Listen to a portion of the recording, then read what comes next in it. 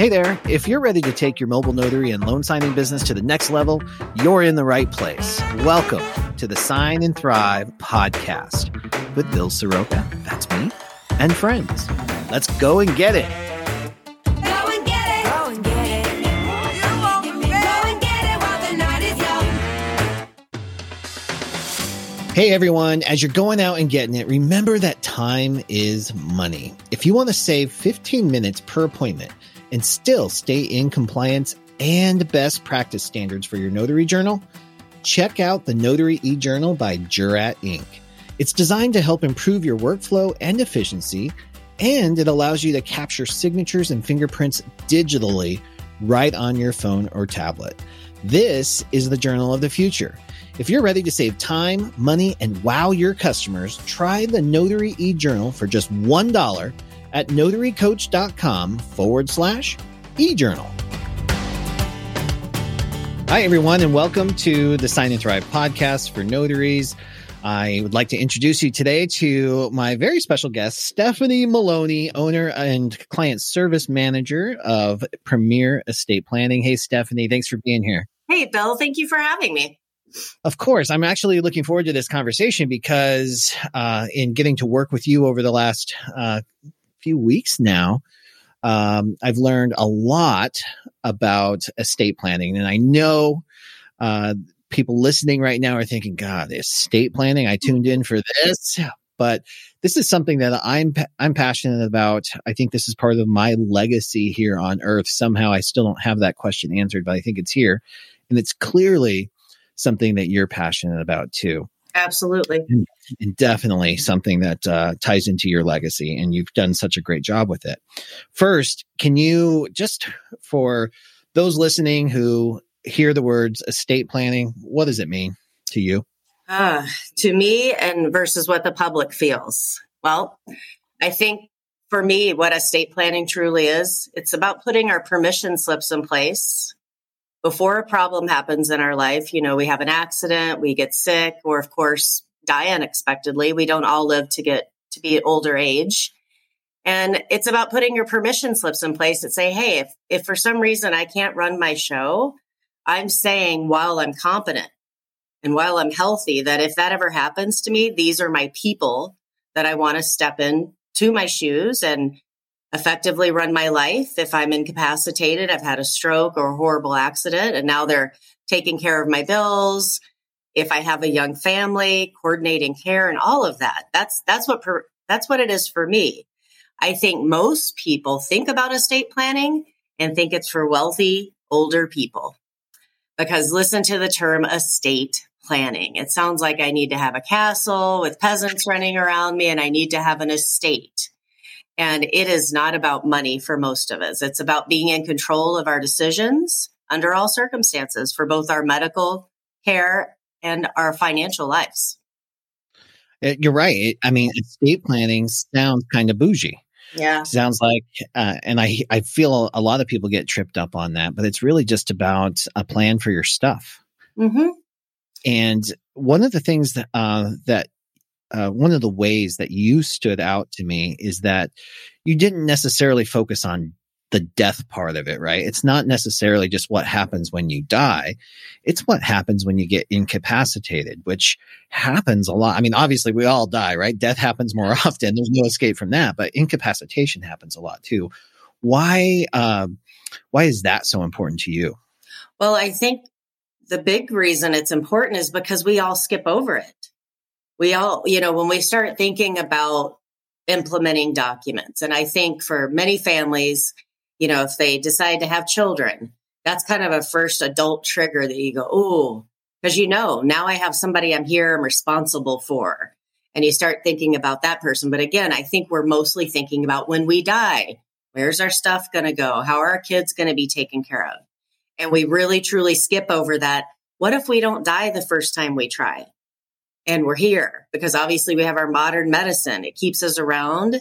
And sometimes maybe we shouldn't be here, but we are. And I will joke and say to especially my single male clients, will go, well, I'm going to be dead. Who cares? Because they don't really have anybody they're worried about. Right. But I say, if you don't have your permission slip in for your medical decision making, you might be here longer than you wanted to be too. So it matters. And it's like, it always is where I start with clients, and they're always just taken back, like, because they weren't even thinking about that. Yeah. So tell us a little bit more of what incapacitation could look like. Well, Bill, the first thing when people will say to me, what is the most important documents that you think people need? You know, maybe it's for costs or trying to save money, or they just don't know where to start. If I say this out loud, most people go, oh yeah. But think about our 18-year-olds that surround us. And if you have any 18-year-olds in your life, you're not really feeling that they're probably very adult yet. But the government says they are. And so when people ask me that question about which documents are most important, the powers of attorney for both health and financial, because we can't even make a decision for our children that very likely could be in high school at 18 if they're in an accident. Now, if you're in a small town, you know, you might get around these rules. But if we're in a normal size city, these are not only our permission slips, but they're liability relieving slips for all the people we interact with, the medical professionals, the financial institutions. And we have to really be thoughtful about, hey, what if something happens to me and I'm still here, but I cannot operate and run my life? And it's just, you got to get people thinking about it. And you got to get these conversations started before what I say is the house is on fire. You know, now mom's had a stroke and she can't talk to us. She can't write, but she's still here and she can look at us. And we're all going, man, we've never asked her these questions, you know, cremation versus burial. Imagine looking at your 22-year-old kid having those same thoughts in your mind, because you never even imagined for a minute you could be dealing with a younger person that you care for that's facing this. So when you think about like nursing homes, not everybody in there is older. You know, we had a 32-year-old grandson of a client have a stroke. He's 40 today, been living in assisted living since then. Why did he have a stroke? Who knows? But it was a horrible experience for the whole family because they didn't have paperwork. They didn't have their permission slips in place.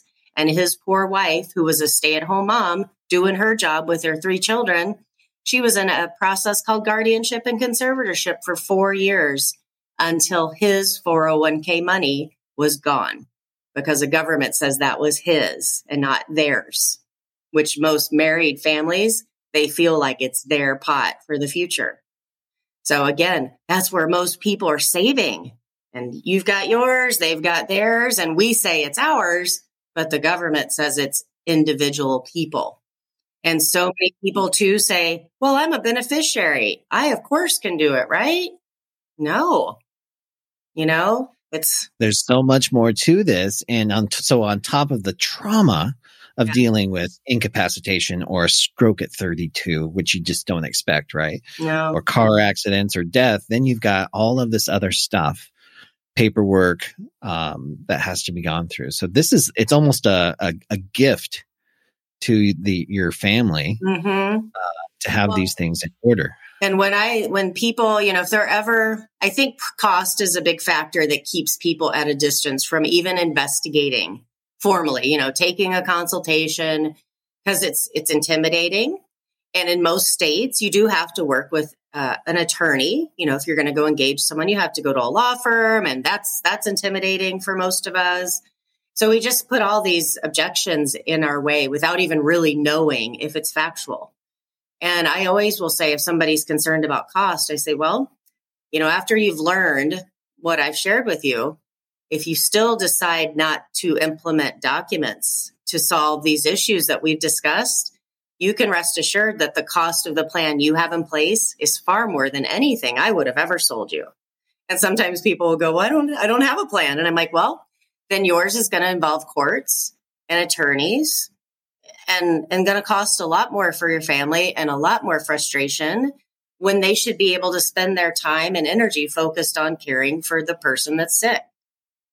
I think a lot of people, I know every state can be different, but do you, that process that you're talking about when somebody does not have a trust in place or a last will and testament, are you referring to probate? Well, Bill, it's through the probate court. It's called guardianship and conservatorship, where we're guarding the person, conserving the funds. And if someone doesn't have their power of attorney, for instance, and they go to a 401k firm for their spouse saying, hey, my wife was in an accident. I need to get in charge of their 401k. The market's crazy. We want to go to cash, whatever they're trying to do, perhaps accessing the money. And the firm says, hey, do you have power of attorney? And of course, most people don't. And they say, well, I'm the beneficiary. This is my spouse of 20 years. And then, they're just going to look at you and go, I understand. But, you could even know them yourself. They could be your advisor for your 401k or your IRA. And they find out that, gosh, we need a power of attorney. You can't just make these decisions because you're married to each other. And, we cannot make assumptions with regards to this type of paperwork because it doesn't work out. Yeah. Yeah. This is the stuff I don't think we even think about. And you alluded to it a few moments ago with the objections that we put in place of our own mind. But in your years of experience, because you and your family have been doing this for how long now? About 40 years. 40 years. In total. And so why do you think people avoid this topic so much? I heard an estimate real quick, even before you answer. I heard an estimate that there's some crazy percentage of people that they think do not, in America anyway, that do not have estate planning. And I did the math on it. It's about 180 million adults that do not have their affairs in order. Do you think that's accurate? And why aren't people talking about this? I for sure think that's accurate. Well, one of our favorite things to say here at Premier is that Americans' favorite river to swim in is the river of denial. That this is going to happen to us. So we think we always have longer. 1 in 4 people don't make it to 65. And when my father-in-law started in 1968, that was the same stat. It hasn't really changed. Our longevity is happening on the other side of 65. So I think, we just procrastinate, and we're not forced to do this. It's not like our taxes that we get a deadline every year where we're supposed to get those filed and taken care of. This is up to us.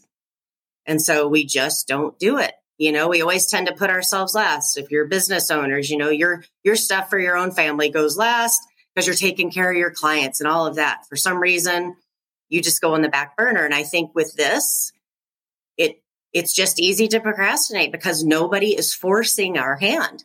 We don't have to do it. There's got to be something else, though, because Stephanie, you're helping me out with my own trust, right? And you sent me an email last week after our consultation with a whole list of whatever the next steps were. I have it in my inbox, and I'm passionate about this topic and how important this is. And I'm still not doing it. And I'm pretty good at doing things I don't have to do. Right. So why is this such a dance for people? I think there's a laundry list of reasons. Sometimes our families aren't perfect. And that when you're having to sit down and face the reality of what maybe your life is, and it's not so rosy. And, with social media, of course, I think even as well-seasoned adults, we can fall victim to what we see publicly and think, oh, everybody's perfect. And look at my crap show I have with my kids or whatever, or people start thinking about, when you think about who is going to do this job for me? Not everybody has that assumptive family. I would say the families that I serve, probably 90% of them pick their kids, their adult children, to ultimately be their people because they have nice relationships. But not everybody has children. Not everybody has close relationships in their lives. So when they start thinking about, who could I ask to do this? They kind of get into, I think, a little spiral of like, well, maybe I could pick Bill, but I don't know. Bill lives so far. Or maybe I don't like this about Bill. He's good in this, but not this. And we just make up excuses, and of course the cost. We think we know what it costs, but have you really investigated? When people meet me, they are usually so shocked by our costs. They're like, is that for everything? Yes, because we don't work like a traditional law firm. We realize that you've got to charge the right price for clients. So obviously you're making money, they're getting good service and good quality documents, but we don't have to take advantage of people. And so many people don't know there is other opportunities and options to get these documents implemented in a more comfortable, consultative environment at a more reasonable cost. I'm not saying that our costs are cheap. but they're definitely more reasonable. It's an investment in your life, getting your estate planning done. Yeah, it definitely is. And I was pleasantly surprised with your price point too. And what I love about it though, is there's an accessibility factor there. Cause I think when people hear estate planning, they automatically think, well, I don't even own a house or whatever it is. So why would I spend that? I know they think it's tens of thousands of dollars sometimes. Yeah. And it's definitely not the case. No. But in most cases, for us here on Earth, I think. But that brings me to another question, though. So, what's your thoughts on who needs a trust? Well, let's see. Who needs a trust? All right. So most people, Bill, I really feel like they think trusts are definitely for wealthy people.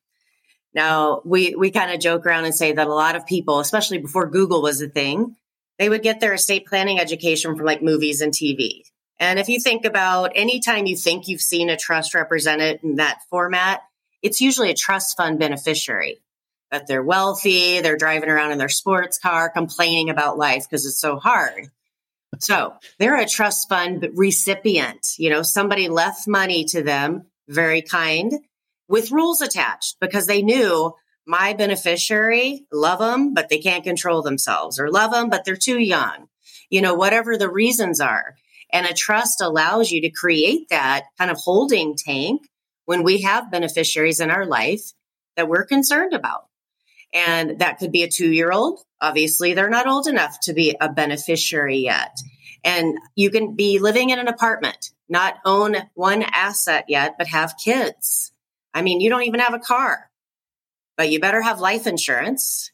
And so you need a trust because our minor beneficiaries cannot properly inherit what anyone leaves behind for them with a traditional last will and testament. It will get to them. Some people think that if we don't do the right documents, the government gets our money.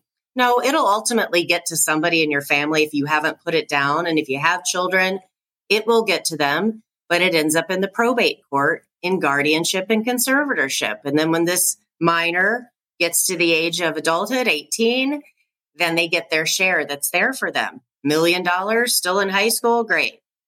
$100,000 on drugs, all right.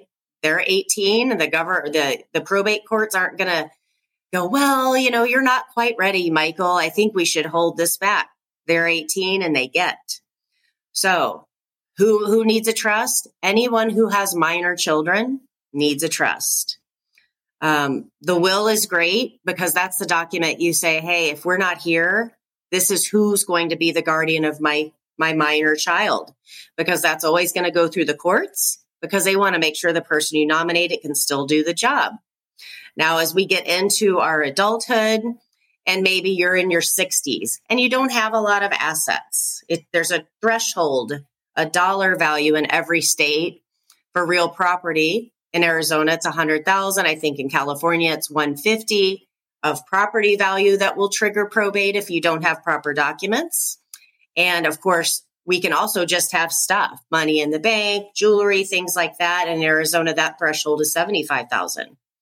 So it just kind of depends. There are ways that we can help families avoid probate without having to execute a trust, but it really depends on their beneficiary situation and what they're trying to accomplish on that side. And that's why it's really important for people to get their education and not just ask their friends, what are you doing? What was your situation? Because we don't typically compare everything. She needs a trust, and so you think you need a trust. But did we talk about our backstory? Did we talk about other things that led that person to that decision? Maybe you don't need one. And just like sometimes I get people in here, they're like, oh, everybody says I just need a will. And so I just always ask for permission. Well, can I just share with you the result of going down that path versus maybe looking at a revocable trust? Because there's a lot of marketing that goes out to people, especially senior age, involving estate planning and trust. And there's a lot of firms that like to do low cost trust in an effort to hopefully get an opportunity to sell you something. Because they know, especially when we're dealing with seniors, by the time you get to that age, everybody knows they need to get their stuff done. That's why I say, like, our average age of client, especially at our seminars, 70 at least, because they're retired. They have time to go to that stuff. And at this point, they're like, okay, these people sound like they know what we're doing. It's like, Bill, we got to get this done. Let's just go with them. They sound good, right? Versus, back, and they were probably thinking about it for 40 years, especially a lot of times in the relationship, the wife, she's like, we got to get this done. You have kids, then you know it. And we just keep kicking the can down the road. Yeah. It's so funny because as a notary, I love these estate planning appointments that I get sent on because of that. There is this almost relief at the table that they're like, I believe most of them have been for 40 years. Like, they've been shooting on themselves for 40 years. We should have a trust. We should be doing this. We should do it. And then they finally doing it. And you can see the peace of mind on their face. And then there's a gift in being a part of that process. Yeah. And what about age though? Do you think this estate planning conversation should be happening at a younger age? Yes. Part of my service, Bill, we do what's called successor education. Like I said, most of our clients, they pick their kids to be their people. And I refer to your estate plan like your toolkit. You're finally getting your toolkit in place and you say to your son or daughter or whomever, you're going to be my executor, or you're going to be my successor trustee, my attorney in fact. And, they're going, well, of course, Mom. Absolutely, I will. And they're telling you, the magic book is in the safe at the house. And everybody's like, okay, now we know Mom and Dad have documents, but we don't really know what to do, when it comes down to it. So we ask our clients that we serve, let us talk to your kids. Let us talk to your people that are going to serve so they have an understanding and an idea of how to implement and actually start using this paperwork. Because if we have an accident, an incapacitation, or a sudden death that we weren't expecting, it's in your lap. And now you're like, oh, crap, it's me. I'm the person. What do I do?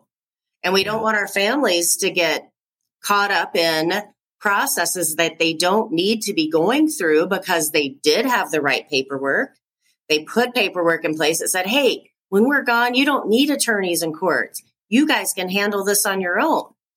But they don't know it. So we like to get them involved as soon as possible. And when we work with families that have young adults up to 30 years old, we do powers of attorney for them. Because we know if those young adults have problems in their lives, more than likely it's going to be their parents or another family member that has to step in and now start doing things for them because they don't have a person yet. They're not in a relationship. And many times they don't have a lot going on yet financially. They're just getting started. But that process costs money. And whether or not they have it, if you want to be able to be the one taking care of your family, you're going to put the money up, get an attorney, and go through this process to become their person. So the younger, the better. And obviously my kids have been sleeping, breathing this. I mean, it's so funny. My older son is training with me now and he's 25 and he goes, Mom, I think I'm starting to bug my friends because every time he gets together with them, it kind of comes up because he's practicing and he's also recognizing like, holy cow, this stuff is important, and he's been hearing it, but now he's feeling it because he's already lost a couple buddies. He had a really good buddy who was doing awesome as an electrician, burns over 80% of his body in an accident. He's still here, but he's not doing very well. So, and I'm sure his family had to go through all of this because he's 23, You just don't even expect it, right? No. Yeah. So, our kids, once they start adulting, they have adult problems. So I think the sooner the better. So if somebody was listening to this episode right now, no matter how old they are, over 18 to 97, and they wanted to get started and they can pull themselves out of the shame and the shitting and just get started right now, what step would you recommend? Finding a good professional to take a consultation with. You can start Googling, but you guys know, look how much information we have at our fingertips for absolutely everything we want to learn about, which is awesome. I mean, I think back to all the things I would have loved to have had Google for, or be able to go on YouTube and learn how to do something. Or find somebody good on that format, that you go, oh, I like their content. They're making sense to me. Because when we start Googling this subject matter, it kind of depends their point of view, how they're presenting it to you. I've seen plenty of times where you're getting a lot of push that, oh, there's no need for a trust here. No need. Written by a law firm that does a really good practice doing probates. Probate's not a problem for a law firm that does estate planning. That is a big revenue generator for them. So I think, you got to find a professional. Everybody who's good will offer free consultations. We help families all over the country, and just getting that education and bringing things to your attention that you wouldn't even think to look into. You're not thinking about this because it's not what you do. And so much of what we see also just leads everybody to wills. And there's lots of popular radio personalities that talk about wills all the time. I wish they would talk more further about different documents, but they don't. So most people just think that's what they need. But find somebody who can really answer your questions and not make you feel dumb. I think that's a big one, because I think most of us want to feel intelligent when we're going to, so that's what we'll start doing, a little research so we kind of know what we're talking about. There are so many synonyms for every title we hold in these documents.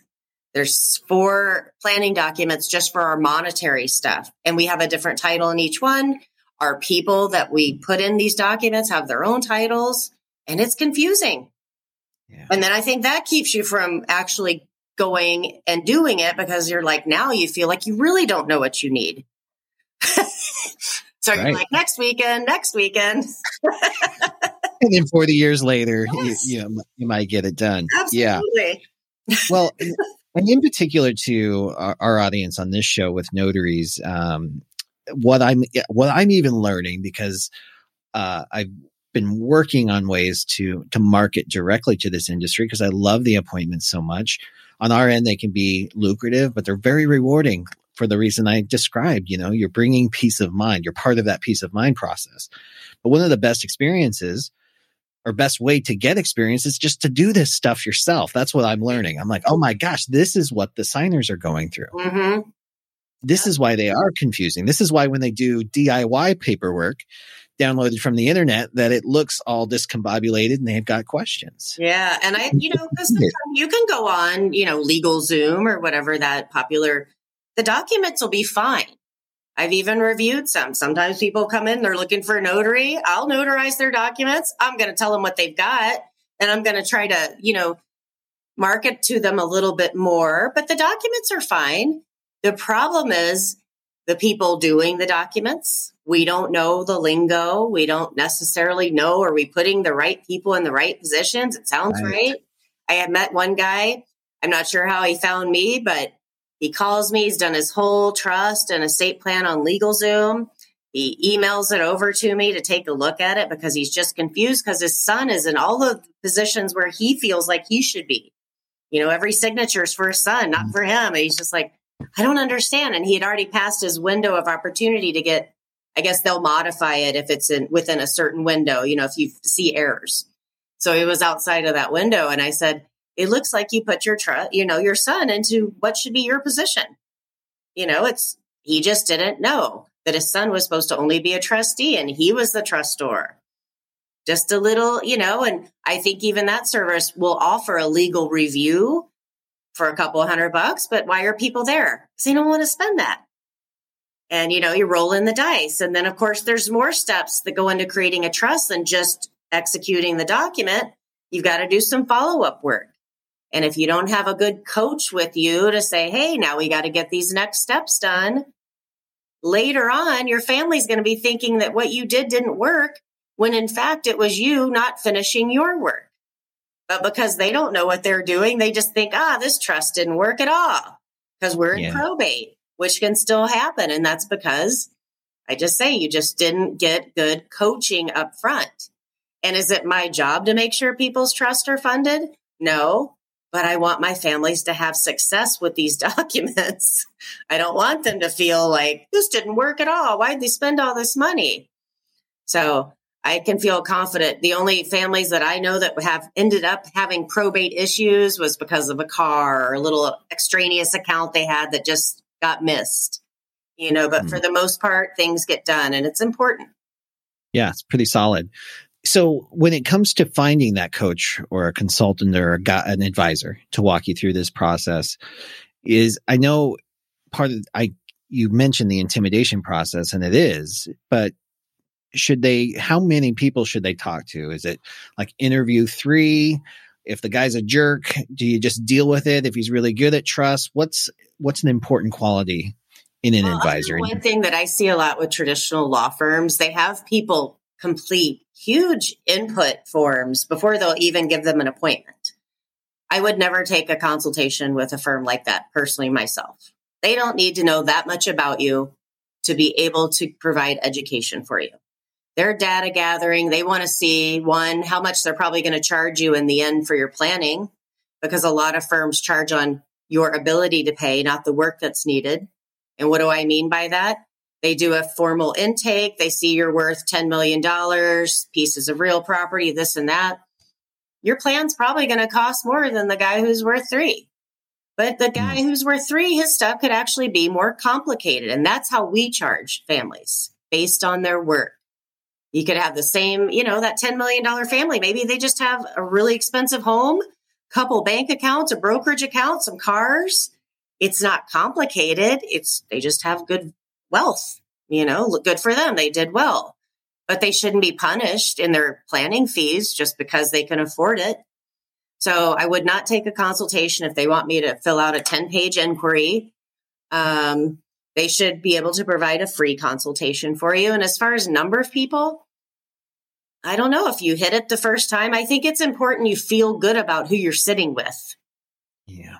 Don't go strictly with cost. Obviously, if this person's 10,000 and this person's 5, you really like the 10. Well, maybe you should tell them, I really enjoy you, but your price is so out of the ballpark. Can you work with me? But I think for me, I know how I do things. It's about how I feel about who I'm sitting across. And I always tell the families that we're serving, I'm like, I hope we're going to be in each other's lives until either you're gone or I'm gone. We treat our clients like it's more of a family. They get our cell phones. You got to feel like you have that level of comfort, in my opinion, to ask those silly questions because everybody thinks their questions are dumb. When we're in seminars, I make people stand up. I'm like, ask that question. That's a great question because everybody's got the same one, So I just think it may take you multiples, but I know a lot of our clients, they don't go anywhere else once they come here. So we just make them feel good. We answer their questions and we bring in the whole family. If they want to, sometimes they want to bring their kids in that might be my age because they're like, yeah, the kids have been bugging us. We need to get this done. Do you mind if our kids come? I can't imagine somebody would say no, but maybe they do. Maybe they would want to charge them 2 planning fees. I don't know. So just make sure they feel right. And you'll know it. We all know, we've dealt with salespeople and just different people that were like, oh, no bedside manner, right? Like horrible doctor. You're like, so same thing. Just feel. Yeah. I love that. And I think that's probably why I feel so comfortable with you as well, because, and most of the people listening right now, we're in a relationship based business and we get an opportunity to at least hear about estate planning and living trusts and last wills, or at least the medical directives all the time. That's our everyday life. And finding somebody to refer to is a little more challenging than I'd like it to be, right? I want somebody that if I said, hey, call Stephanie, Stephanie's going to answer the phone, be cool and give information, right? And treat people respectfully. You don't always get that in this industry. So thank you. It's pretty refreshing. Well, and to your point about referrals, I've been burned a couple of times giving referrals, to a tax professional that I actually hadn't used, but I met them, thought they were a good person, learned later. Not so much. So now I do not give referrals unless I know, unless I've at least experienced their service, sat with them, and I know, because it does matter. And when you know that you're handing your client off to somebody who's going to treat them like you do, it feels good. You don't have to worry. Like, what are they going to say? Or do they, you just have full faith and confidence that this is going to go well. And it's going to enhance what I've already done for them because they go, oh man, that was a great referral. Thank you so much for introducing me to those people, whatever, air conditioning, plumbing, estate planning. And what I think the most important part in that referral process is with estate planning, whether or not you want to admit you have your documents, because a lot of people, they don't want you to know they don't have their stuff yet, right? So they want to pretend they know how all this goes and understands. I still will say, well, I know, but you know what? I'd like you to still sit with me. I want to show you what I show people so that you can feel confident in how I'm going to educate your clients. And usually they finally will come back and go, well, I need to do this stuff too. Right? Absolutely. I think in order to be able to really hand it off and feel good about it, I think they've got to hear the message themselves. Yeah. Because then they can also talk about it, or when they're now hearing conversations, they can chime in or, just have a little bit more to say with confidence. I call it being conversationally competent in this arena. Yeah, which is super important. And then also it's just that, several years ago, I prioritized peace of mind for myself, and my life has been so much better. And this has been one of those things that's been stuck in my mind that I've been shooting all over myself on it. I got to do this. So I'm grateful for the opportunity. I promise, Stephanie, I'm going to answer that email and get you that information so we can get the ball rolling on this. As we close out today, do you have any closing comments about the importance of getting your stuff together? Do it. Don't wait another month, another year. At least take your consultation, figure out what you don't know. So at least you can get that ball rolling, because I call it we're like farmers. Once we've planted that seed that you're thinking about, it sometimes becomes a thorn because you're like, let it stay there a little bit too long, but just do it. Don't be scared or intimidated by the process. You got to figure out what you don't know. I mean, that's it. Yeah. Yeah. Stephanie, thank you so much. If you'd like to connect with Stephanie, she makes herself very available. You can just visit notarycoach.com and we'll have links. Plus, in the show notes right underneath, we'll have links directly to how to contact Stephanie. And I'm sure we'll be working a lot together. So thank you so much for being here. Awesome. Thank you so much, Bill, for having me. Thank you so much for listening to this episode of the Sign and Thrive podcast for notaries, brought to you by the Notary e-Journal. Notaries all over the country, including California, Texas, and Florida, are raving about how efficient this journal makes their appointments. Here's what Paul has to say about the ID scan feature.